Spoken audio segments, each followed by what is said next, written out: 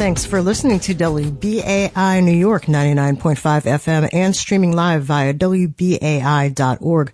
This is Driving Forces, where we take a deeper look at the issues and people shaping our community and our country. I'm Celeste Katz Marston, here with my co-host, the lovely and talented Jeff Simmons. Hi, Jeff. How are you doing today? Great to be with you today, Celeste. Great. So we have a very packed, very tight show. Obviously, a lot going on today. We're focusing today, of course, on the situation with Governor Andrew Cuomo, who's just been the subject of a truly scathing, some say truly damning, 168-page investigation into his conduct towards women he worked with, who worked for him, and who worked around him in government. Cuomo so far basically continues to say he didn't do anything wrong, that his actions have been misinterpreted, and that he's not going anywhere. That may not be up to him. However, he's not finding himself with too many friends lately, but he is facing a lot of calls to step down, and he is facing potential impeachment. Even President Biden has said his time is up and he should resign. I think that, I just want to mention real quickly before I ask Jeff to jump in here, I do want to point out before we get started that we did reach out to the governor's office to invite him, his attorney, or another spokesperson to come on the program today to talk about this. They did not take us up on that offer. Jeff.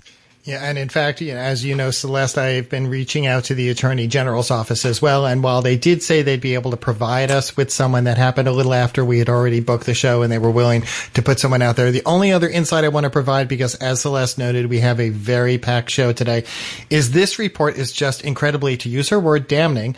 I mean, and it talks about not just the governor's actions, but the actions of those that he surrounded himself with. Right. So that's a very important point. And I think that's something that we're going to try to bring up here, with our first guest and maybe some of the other guests. We do have 3 guests, with us on the program today.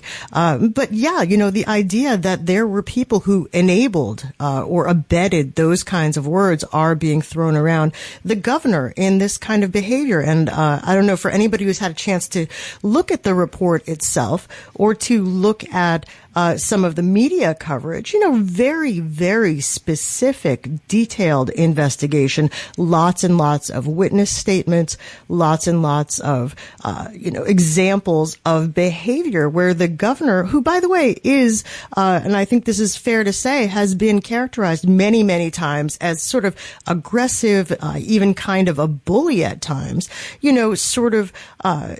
acted in a way towards people that made them uncomfortable, involved even physical contact. And so he's going to have to do a lot of work, if it's even possible, if he even chooses to try, to get himself out of this situation without bowing out. So to fill us in on the very latest developments on Governor Cuomo, we want to bring in someone who's been watching all this very closely. Anna Grunewald is a Politico New York playbook writer. She's based in Albany. She's covered state government in New York, North Carolina, and Nebraska for the Associated Press. Previously, she reported on business and finance for Morning Consult in Washington, D.C. So, Anna, welcome to WBAI. Thanks so much. Glad to be here. Yeah, so just to start us off, give us a little bit of a rundown. If people have maybe not been glued to their phones or their computers today, what is the situation with Governor Cuomo? What were you hearing and seeing right before you joined us here on the air? Well, we just got a statement actually from the governor's office earlier today. The Assembly Impeachment Committee had given Cuomo 8 days to share any additional evidence that he would like as far as their investigation from that side in order to wrap it up. And so we just got a statement from the governor's office that said they are going to share their information, they're going to cooperate, and they will be happy to submit whatever additional evidence they would like to do to make their case for the Assembly Impeachment Committee. So the committee is supposed to meet on Monday, but that doesn't necessarily mean that any plans will be made as far as moving forward. They just have a meeting scheduled. And Anna, great to have you on. I've been reading news reports that noted that a majority of Assembly members support impeachment. I'm curious about the process itself. How would impeachment work and how long could it take? That's a very good question, and I think that's the one that's on everyone's mind right now. There's only been one other impeachment in New York State history, and that too was a little bit, it was a little bit kind of however the people directing it wanted it to go. So at this point, it does look like it's moving faster than we have seen it move since it was launched several months ago after James's report. Things kind of launched into high gear. It sounds like there are enough votes to impeach the governor, but as far as how long they will take to really nail down their investigation and whether they might try to include some of the other scandals that have plagued the governor over the past year still remains to be seen. So, yeah, the general sense that I'm getting is that people who are making this argument are talking about both the behavior that the investigation alleges that he engaged in, but also more broadly, people like Mayor Bill de Blasio, for example, have just come right out and said, look, this is not somebody who is able to govern anymore. He can't do his job. He's too mired and too distracted by the scandal to actually do the job that people elected him to do. I'm just curious, is there anybody who's still on Andrew Cuomo's side, or is he completely alone? I don't think that anyone has really come forward to defend Andrew Cuomo or say that he should continue to govern in this state that things are in. Not only were the accusations that were verified in the report pretty egregious, but politically that's a very bad move to come out against someone who is sinking so fast, both statewide and nationally. And even some of his closest, strongest supporters have said that it's about time for him to resign because this is just dragging out to a bad spot for everyone. Yesterday, the head of the state Democrats, Jay Jacobs, who typically is the person releasing statements in support of Cuomo through everything, said he did also make that decision. And that was kind of that was a bit of a bellwether for me to see that there really aren't any strong allies left, at least publicly. I just want to stay with that for 1 second, Anna. As you say, Jay Jacobs has been a very loyal supporter of Andrew Cuomo's. Has there been any sense, has he said openly, or have people talked about sort of on background, what was it that really tipped the scales? Was it the investigation? Was it something else? What made Jay Jacobs finally decide that he really had to cut bait on this one? I was listening to an interview with him after he issued the statement, and it seemed like he himself was still kind of struggling with the enormity of that decision that he had made. I think the way that he described it was that the reports that were verified through this investigation left no room for him to doubt some of the statements that were made by women, and that, he said, went against things that he himself believed in, things that the governor had even put into state policy for safe workplaces. And, there's for the good of the party, if everyone, except for the governor, is headed one direction, then someone who is allegedly heading the party up and trying to represent the entirety of it across the state couldn't just move in the opposite direction. And Anna, in the report, it mentions this culture of fear, intimidation, and retribution. I'm just doing a partial quote here, that coexisted in the executive chamber with one that accepted and normalized everyday flirtations and gender-based comments by the governor. A lot of the reporting around this scandal has had to do with the people around him who are now being portrayed as enablers of Cuomo. Is there anyone who's been particularly singled out as having contributed to any of the behaviors described in this report? Yeah, I think it was interesting because it was very clear that the governor's inner circle or inner ring really was involved, to the extent that many of these things that were happening were either okayed by them or even observed by them, but accepted as a normalized part of culture and a normalized part of how you would lead a hard-charging, aggressive administration like the Cuomo administration has been portrayed. I guess those would be some of the friendlier ways it's been portrayed in recent days. But I think that the way that that was built up and the hierarchy that was established really came through in the report. And so you saw names like Melissa DeRosa, who everyone saw for a year at his COVID briefings. She is one who organizes and controls a lot of the things that happen within the governor's administration. You saw names like other secretaries and staffers who we know have been with the governor for a long time, like Stephanie Benson. And then you saw some of the older names, or names from either his previous terms or even people who had known his father. Linda Lacewell, who was with him when he was Attorney General. You saw some of his previous communications directors.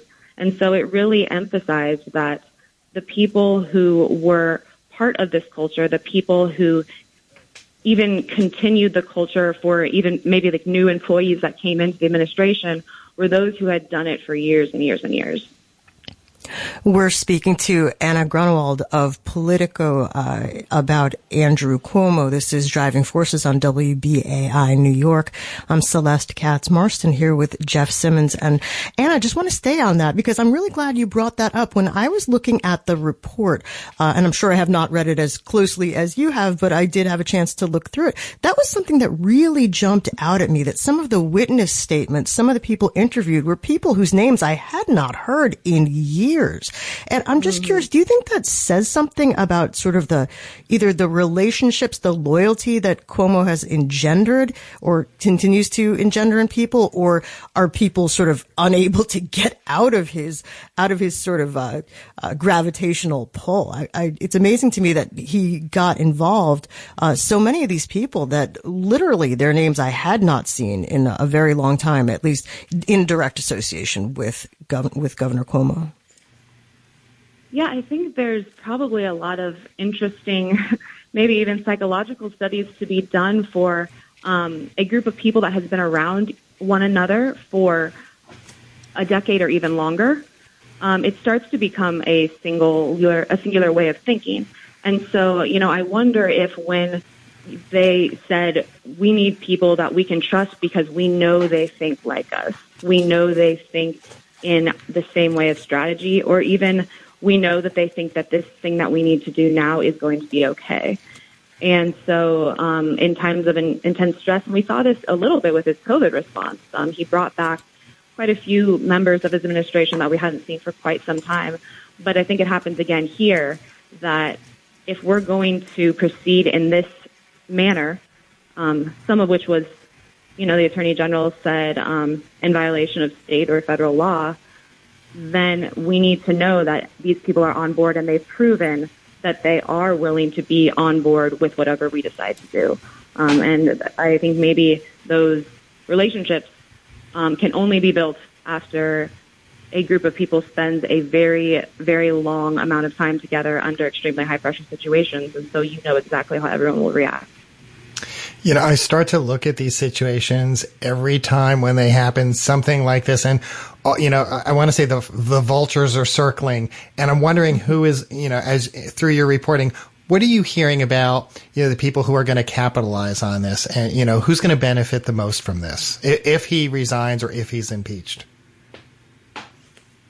Well, I think that is a very interesting way to look at the situation. I think that there's going to be a big vacuum, maybe one that people don't even quite expect with all of the busyness of the news right now.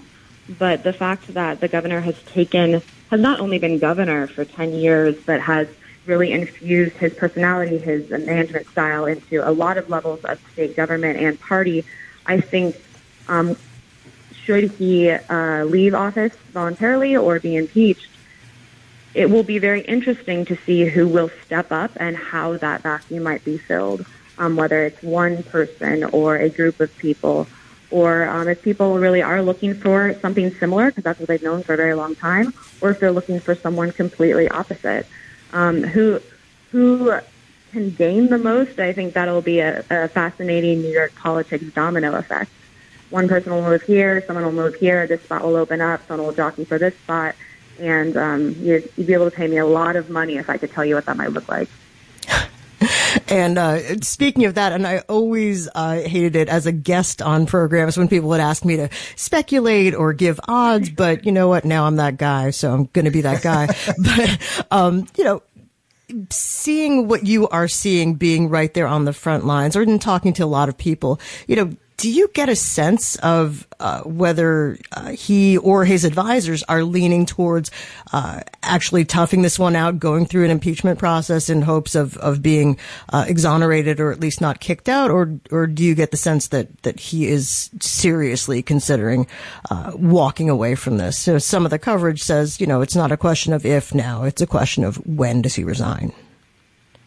If it were me, I wouldn't want to have a bunch of people who I had hated on for quite some time be the ones to ultimately kick me out of office. But I certainly am not the governor, and I will say with today's statement, we actually got an analysis from his attorneys that were refuting one part of the Attorney General's report, saying that they had retaliated against one of the victims, Lindsay Boylan, when she first came out with her accusations late last year. And that's been a huge part of the report and a huge part of the reporting about the governor's administration. So they just sent out a full defense saying that it was not retaliation and they couldn't believe that it was characterized that way in the report. And then we saw this statement from the governor's office just a few moments ago saying we're going to cooperate with this investigation from the Assembly Impeachment Committee and we're going to give the materials.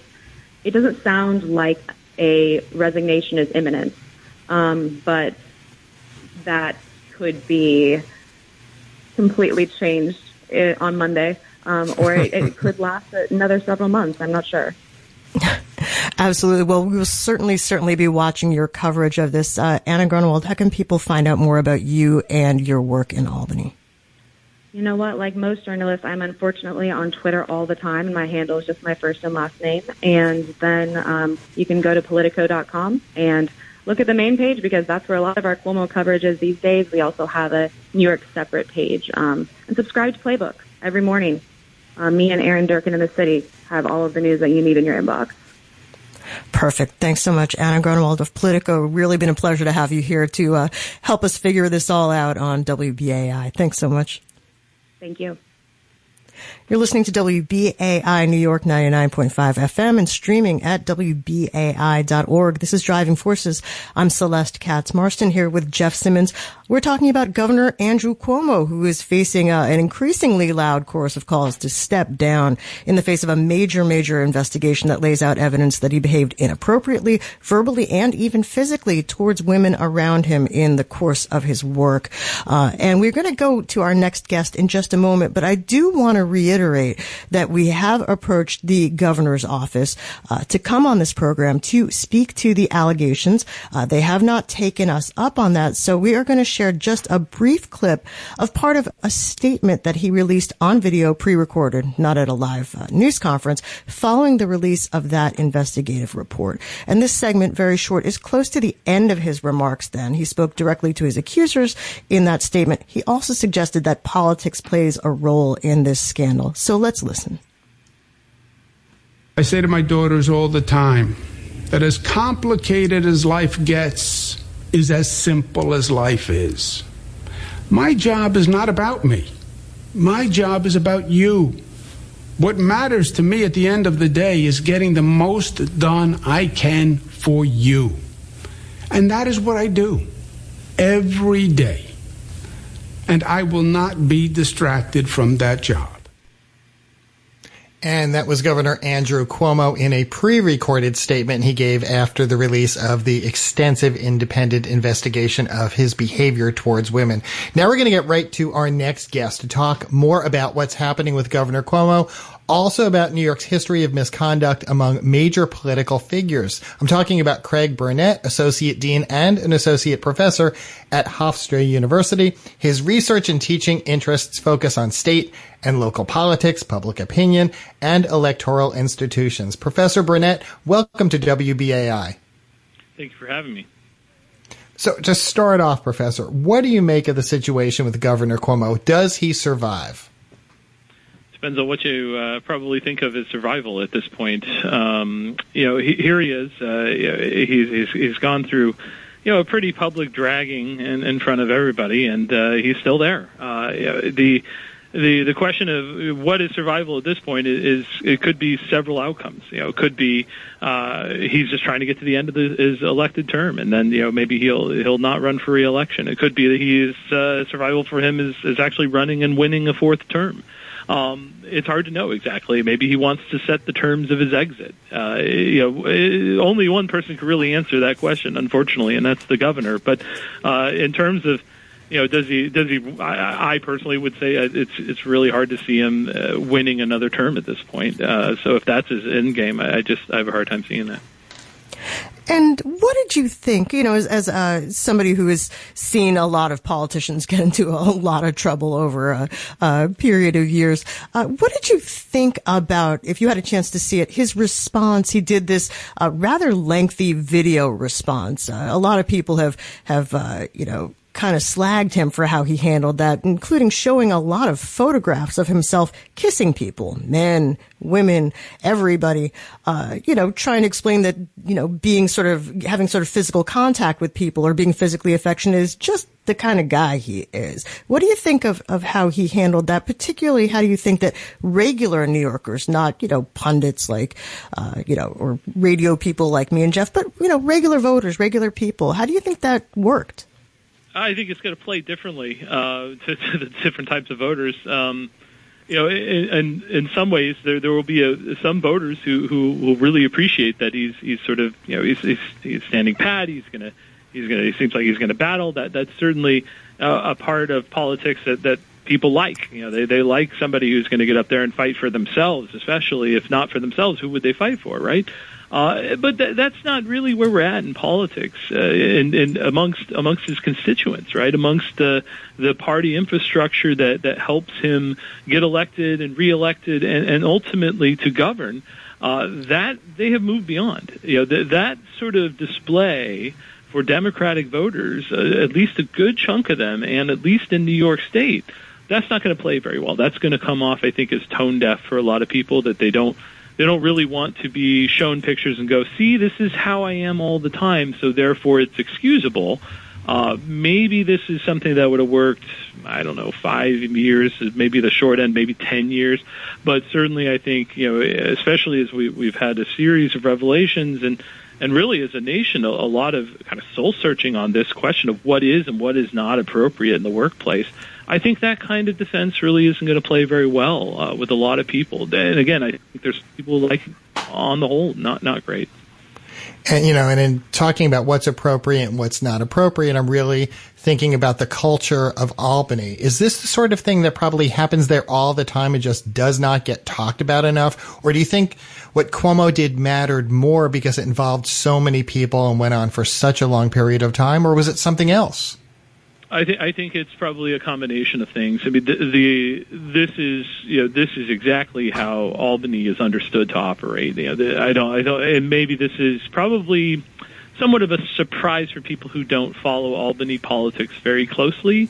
But for those of us who actually do follow what's going on up there, this is the report that's been coming back in various formats about how things have happened in Albany, and that there is sort of this more salacious side of things, especially when they're in session there in Albany, and not obviously less when they're not.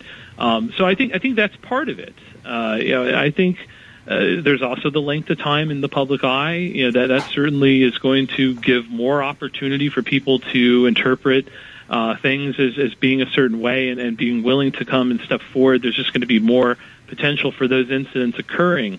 So I think you're probably looking at a couple things here, but it's, to what extent is the Albany culture, really transfer over to the governor's office? That I couldn't tell you. I think, if nothing else, this is a very powerful person in a powerful position, and they're probably used to being treated a certain way. And so how you tease out the differences between those, I'm not sure. But it's certainly the culture of Albany I wouldn't see as being helpful. We're talking to Craig Burnett of Hofstra University about Governor Andrew Cuomo, who's facing very, very serious allegations just revealed in an independent investigation this week of his behavior towards women that he worked with and around as governor. And Professor Burnett, do you think that, and look, I think that looking at the evidence, it certainly is extremely detailed. It's, lots and lots of witnesses, lots and lots of historical record, documents, and so on.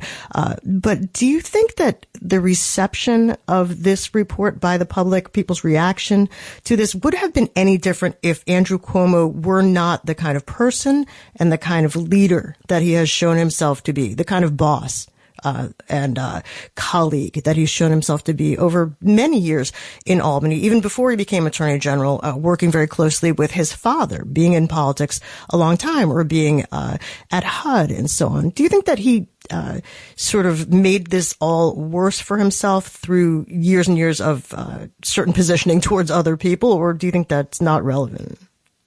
Yeah, that's a very good question. I've been trying to process it myself, because I try to think the best I can what would be my incentives if I were in his position and how I might react to something like this. And clearly there's a lot riding on this, right? Not only is it his personal legacy, it's his ambitions to continue to be more like this Rockefeller type of governor that New York's had. I mean, I firmly believe that's how he sees himself, and this is a big wrench in those plans. But always, I think for him too is, the thoughts about what his legacy is in relation to his father's and how he is sort of carrying the family's legacy on. And I think that makes this, it probably makes it less likely that he's going to want to resign. I think if anything, it probably makes him more likely to fight. And so I think, without knowing exactly what he's thinking, that this is probably why he's reacting this way, that he's trying to battle as hard as he can because he feels like he has so much at stake. You've been listening to Driving Forces here on WBAI 99.5 FM in New York. I'm Jeff Simmons. I'm here with my co-host Celeste Katz-Marston, and we're talking with Craig Burnett, Associate Dean and Associate Professor at Hofstra University. Professor, I'm really curious about the impeachment procedures. What takes place. This has not happened in quite a long time. How do you think this is going to play out, politically and also legislatively? What do you, read the tea leaves? Okay, so yeah, I'll first say that we actually don't know exactly how this is going to play out because it's, I guess, fortunately, right, we haven't had to use this very much. That is also the case that most of the time when people get in trouble, they usually just step aside. So we both happen to be occurring at the same time. So what happens next? It seems pretty clear to me that we're probably going to be heading into an impeachment process here. What the timeline is on that, probably only Hasty really knows the answer to that. Are they going, they've made it pretty clear that all of this sort of plate of scandals are on the table here. And so we're going to be looking at nursing homes as well. We're going to be looking at the book. And if those two things come to play, that could really slow the process down some because that work may not be completed yet. And so, unfortunately, I think for people, your listeners who are thinking, well, what if we want sort of swift action here? I think it could take a while. But let's say that it happens in fairly due course. So you're looking at maybe a couple months to kind of get that process done. And then they have the obligation to send that up to, assuming that there is a positive vote for impeachment, then that would go to the Senate where they would hold the trial along with the Court of Appeals members as well. And in that time, if that happens, he's supposed to be out of power during that time. And then really it's the acquittal or not that's going to determine whether or not that's a permanent action. But several months is sort of the timeline for these things. It's nothing else. There's going to have to be a negotiation period amongst the Assembly leadership about how they want to run this. So I assume that's what's happening now, but I do expect it to go forward. I think 2 months from this point, that would be what I would consider a fairly quick process.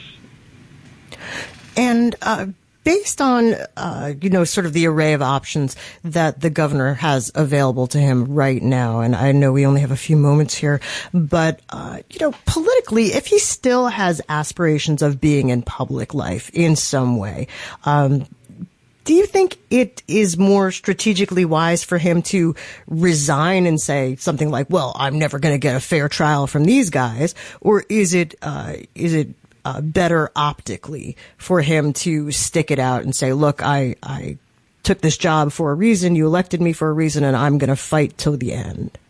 I think at this point it's too late. I think he's already committed to doing the latter of the two. I really have a hard time thinking that resigning at this point is going to buy you a lot of goodwill. So he could still do that and still try. And there's certainly this narrative in American politics that you can disappear and you can come back. You can redeem yourself. We have several stories of this happening.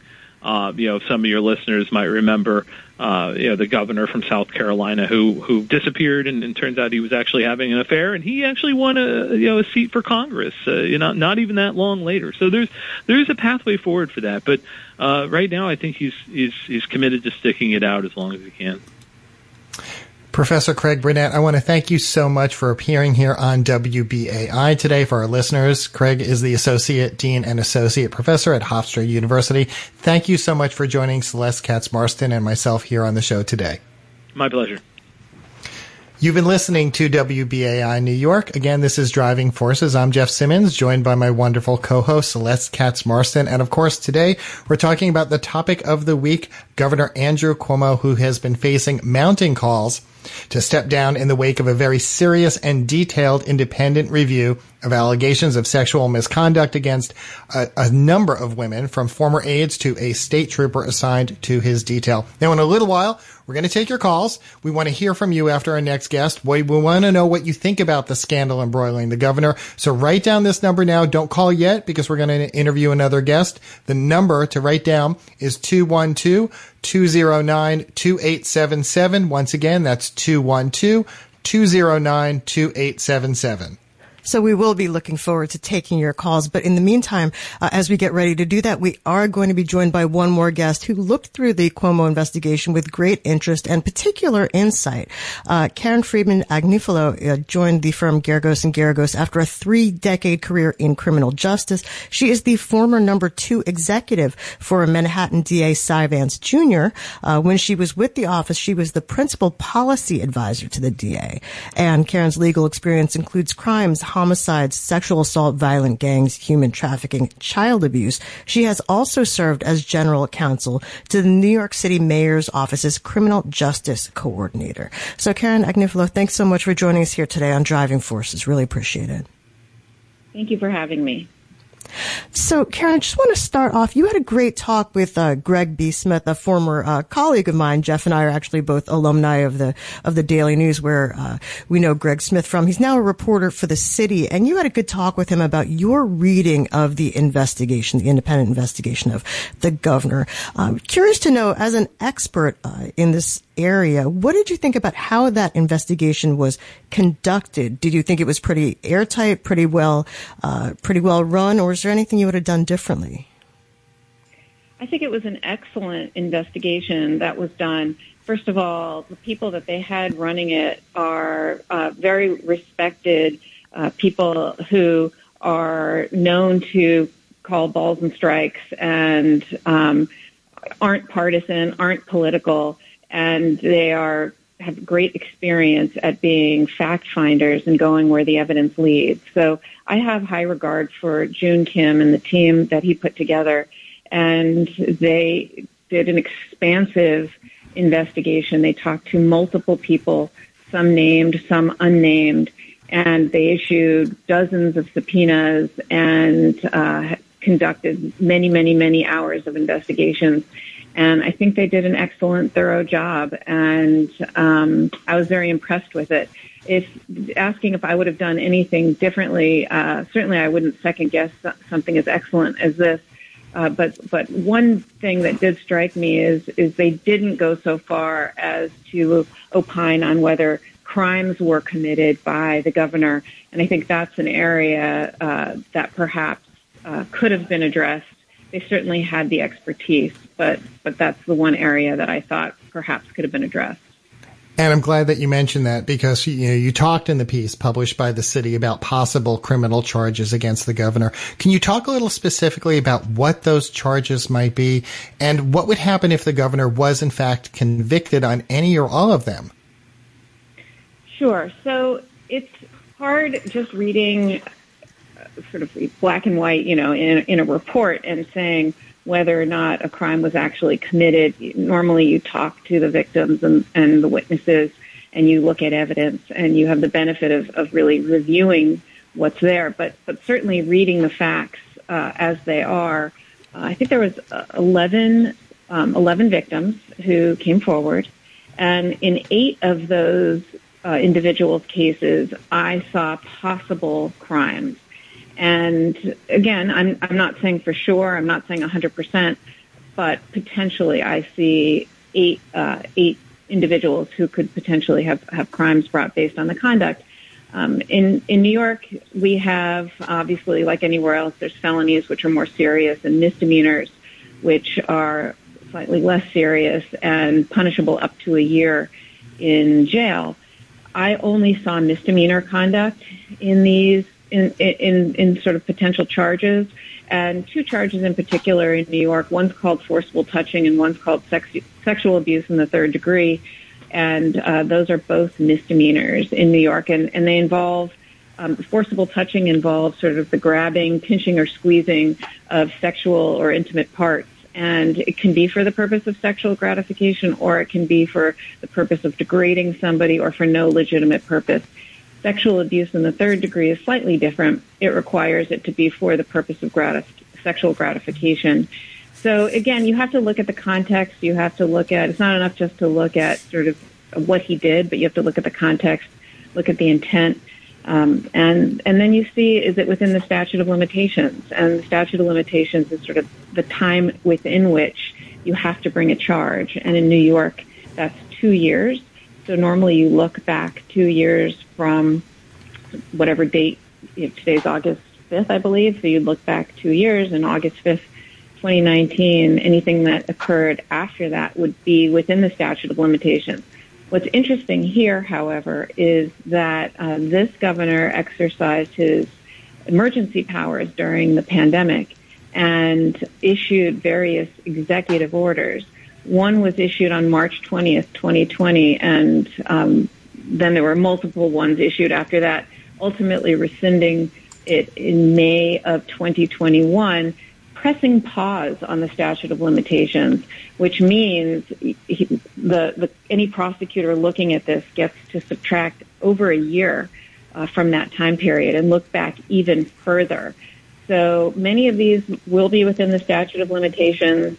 And if they can prove the intent, I think that it's possible that criminal charges could be brought. Of course, the survivors would have to be willing and able to cooperate, which is a whole other conversation, because they showed great courage coming forward in this particular case, and I applaud them.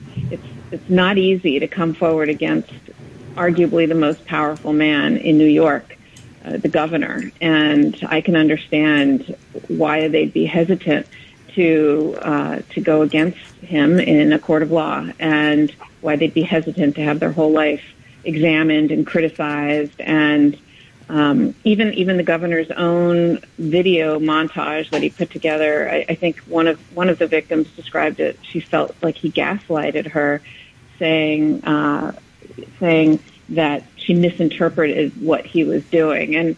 And that's a really hard thing when you're the victim of a sexual assault and you have someone sort of either questioning you and saying things to you or gaslighting you.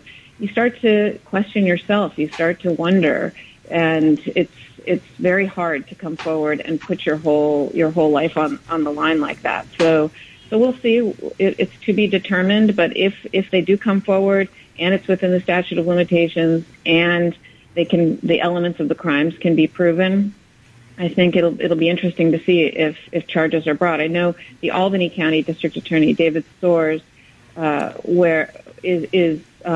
has asked for people to come forward, and I believe that's where most of the conduct occurred, given that Albany is the capital of New York, obviously, and where the governor's mansion is, and he has offices all over the state, but he, in particular, spends a lot of time in Albany.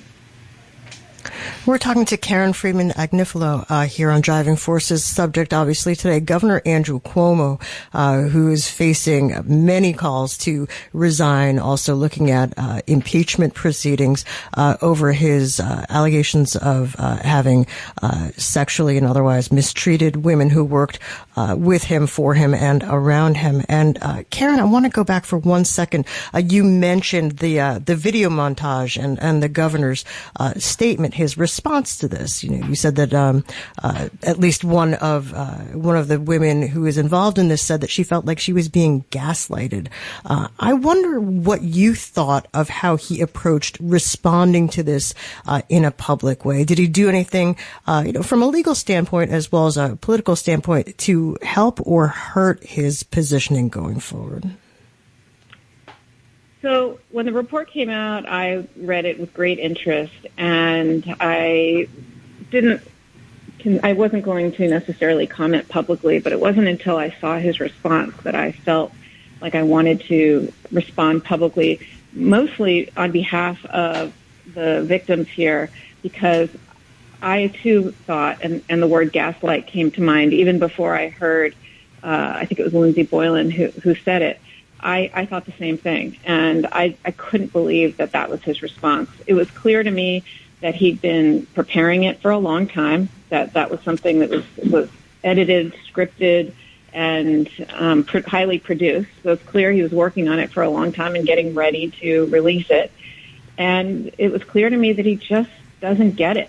He really, really doesn't get it. He doesn't get how his actions were received. He tried to make excuses and to say things like, well, my mother did it, my father did it, I kiss men, I kiss women, I kiss everybody, that's just how I am, I never meant anything by it.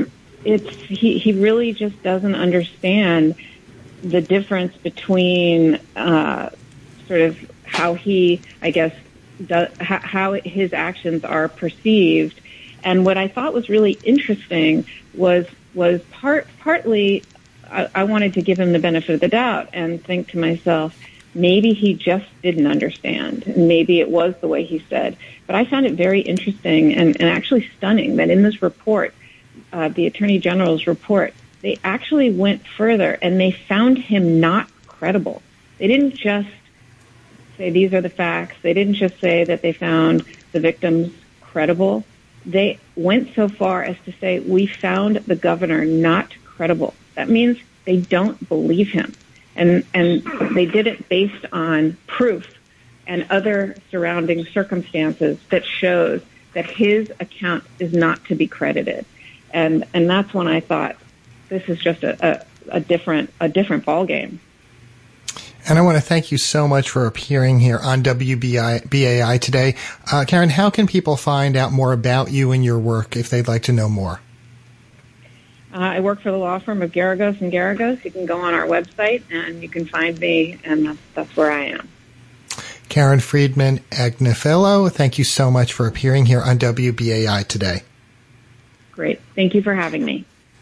We are now opening up those phone lines. We want to know what you think. You've been listening to Driving Forces here on WBAI, and the number to call is 212-209-2877. Again, that number is 212-209-2877. What do you think is going to happen to New York Governor Andrew Cuomo? Do you think he quits? Do you think he resigns? Do you think he gets impeached? Would you be sorry to see him go? 212-209-2877. Give us a call right now. Celeste, what did you think of what you just heard? Because that was a very insightful conversation. Yeah, that was, I'm very glad that we had a chance to have actually all three guests, but certainly that last comment, the idea that, we're talking here in a, political respect. Are people, is Andrew Cuomo going to go away? Does he have life left? I see we already have at least three people on the line who want to talk about this. 212-209-2877, 212-209-2877. 609-2877. But very interesting what Karen Agnifilo is saying, that, there may be criminal charges that can be brought as a result of this. Even if he goes away, those might not. So we're just going to go right to the phones. WBAI, you're on the air. What's your name and where are you calling from? I'm Bill in New York City. How are you? Good, Bill. What's on your mind today? Thanks a lot. I don't like Andrew Cuomo, never liked him. I'm a Trump supporter. I also support WBAI. But I just wanted to say that this is nonsense because, and I'll tell you why. He should have been charged with the nursing home thing. I'm sure everybody agrees with that. He should have been charged with that. This is a two-way street. Women play games. The one who called him up with that tape where he's singing, "Do You Love Me?" That recording we all heard, right, for the last 24 hours. She called him up with her tape recorder rolling. She also admitted in this investigation to bringing up the tattoo to him. She wore short denim blue jeans cutoff shorts around him. Women, this is a two-way street, okay? Okay, so Bill, I understand. I'm sorry, I'm just going to break in here for 1 second because we do have a bunch of other callers holding. And, I want to thank you for giving this call. I want to thank you for supporting the station. I think that there is a lot of discussion out there and a lot of literature out there about how the way women dress is not necessarily an invitation, and frankly is not an invitation for unwanted touching, unwanted advances. People are responsible for their own bodies and for being respectful of other people's bodies. So I don't want to run over you there, Bill, because I do appreciate your call, and we're going to go to our next caller. But I do feel compelled to make that point, both as well, as the host of this program, co-host of this program, as a reporter who worked in Albany for a number of years, and also just as a woman in general. So we're going to go to our next call. WBAI, you're on the air. What's your name and where you're calling from? Hi, it's Russ in Westchester, Celeste. Hey, Russ, what's up? Hey, she was recording the call because she could see which direction it was going. She saw this perv was going this direction, and she was a young woman. She did things by mistake. He was 4 decades older. I think we should consign Andrew Cuomo to the dustbin of history and begin removing the Cuomo name from the Tappan Zee Bridge. That's all. But I'd like to hear more about who is Kathy Hochul. She was the mayor of Syracuse. I know almost nothing else about it. I'd like you folks to look into her. I would have rather heard about that, because this is just repeating everything that's being said. And I'd like to point out that there's no investigation for Scott Stringer of Gene Kim, who popped up at a calculated time, and another accuser who pops up from 30-year-old personnel records that Andrew Cuomo probably pulled up. There's never going to be an exoneration for him, but I've come to terms with it. Scott's enjoying his kids, growing up at a time that they need him. It's better for his kids. It's better for his spouse. It's worse for New York, but that's what's going to happen. Cuomo's going to cut a deal and walk away from the whole thing. I think we should be talking about him. Thanks. Russell, thank you so much for calling in, and to just build on what you just said. You asked about Kathy Hochul. This isn't, describing a lot about her, but I do want to know she's the lieutenant governor in New York, if you weren't familiar, to some of our listeners. And she basically had tweeted shortly after this report came out a statement where she called the governor's behavior repulsive and unlawful.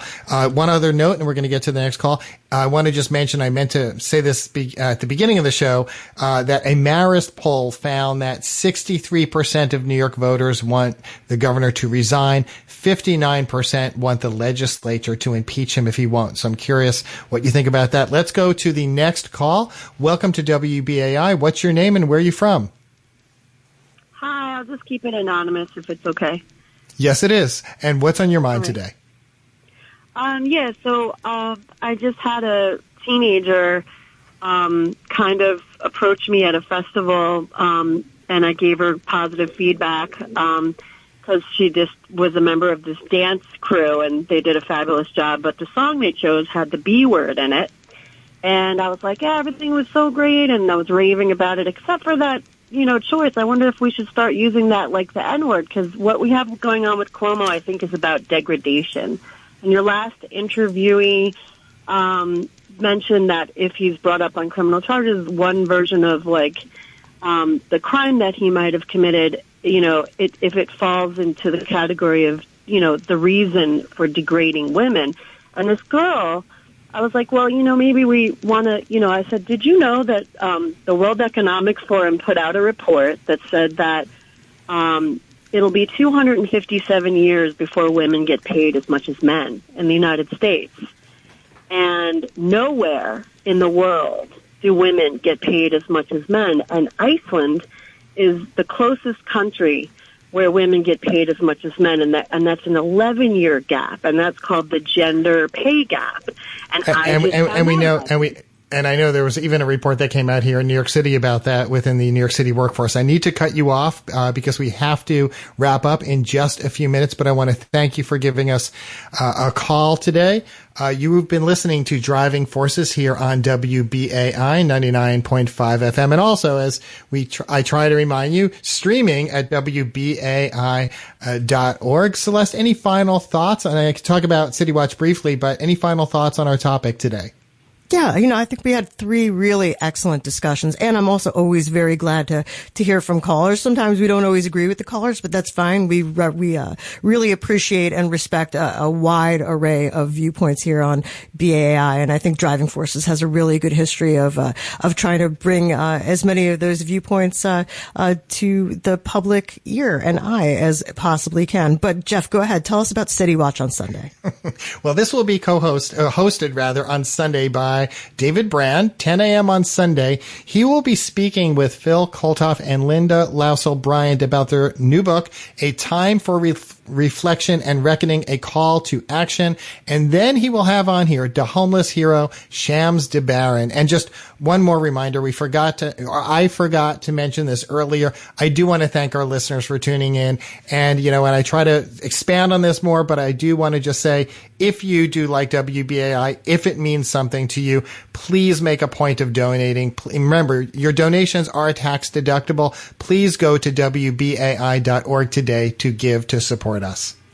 We want to thank our guests today. We heard from Anna Grunewald of Politico, Craig Burnett of Hofstra University, and Karen Agnifilo of Garagos & Garagos, a longtime prosecutor. Special thanks, as always, to our engineer, Reggie, and as always to you, our listeners. If you missed any part of the program, check it out in the archives section at WBAI.org, and you can subscribe to rebroadcasts of this program via Apple, SoundCloud, or wherever you get your favorite podcasts. I'm Celeste Katz-Marston, here with Jeff Simmons on Driving Forces. Stay tuned to WBAI for more great programming. See you on the radio.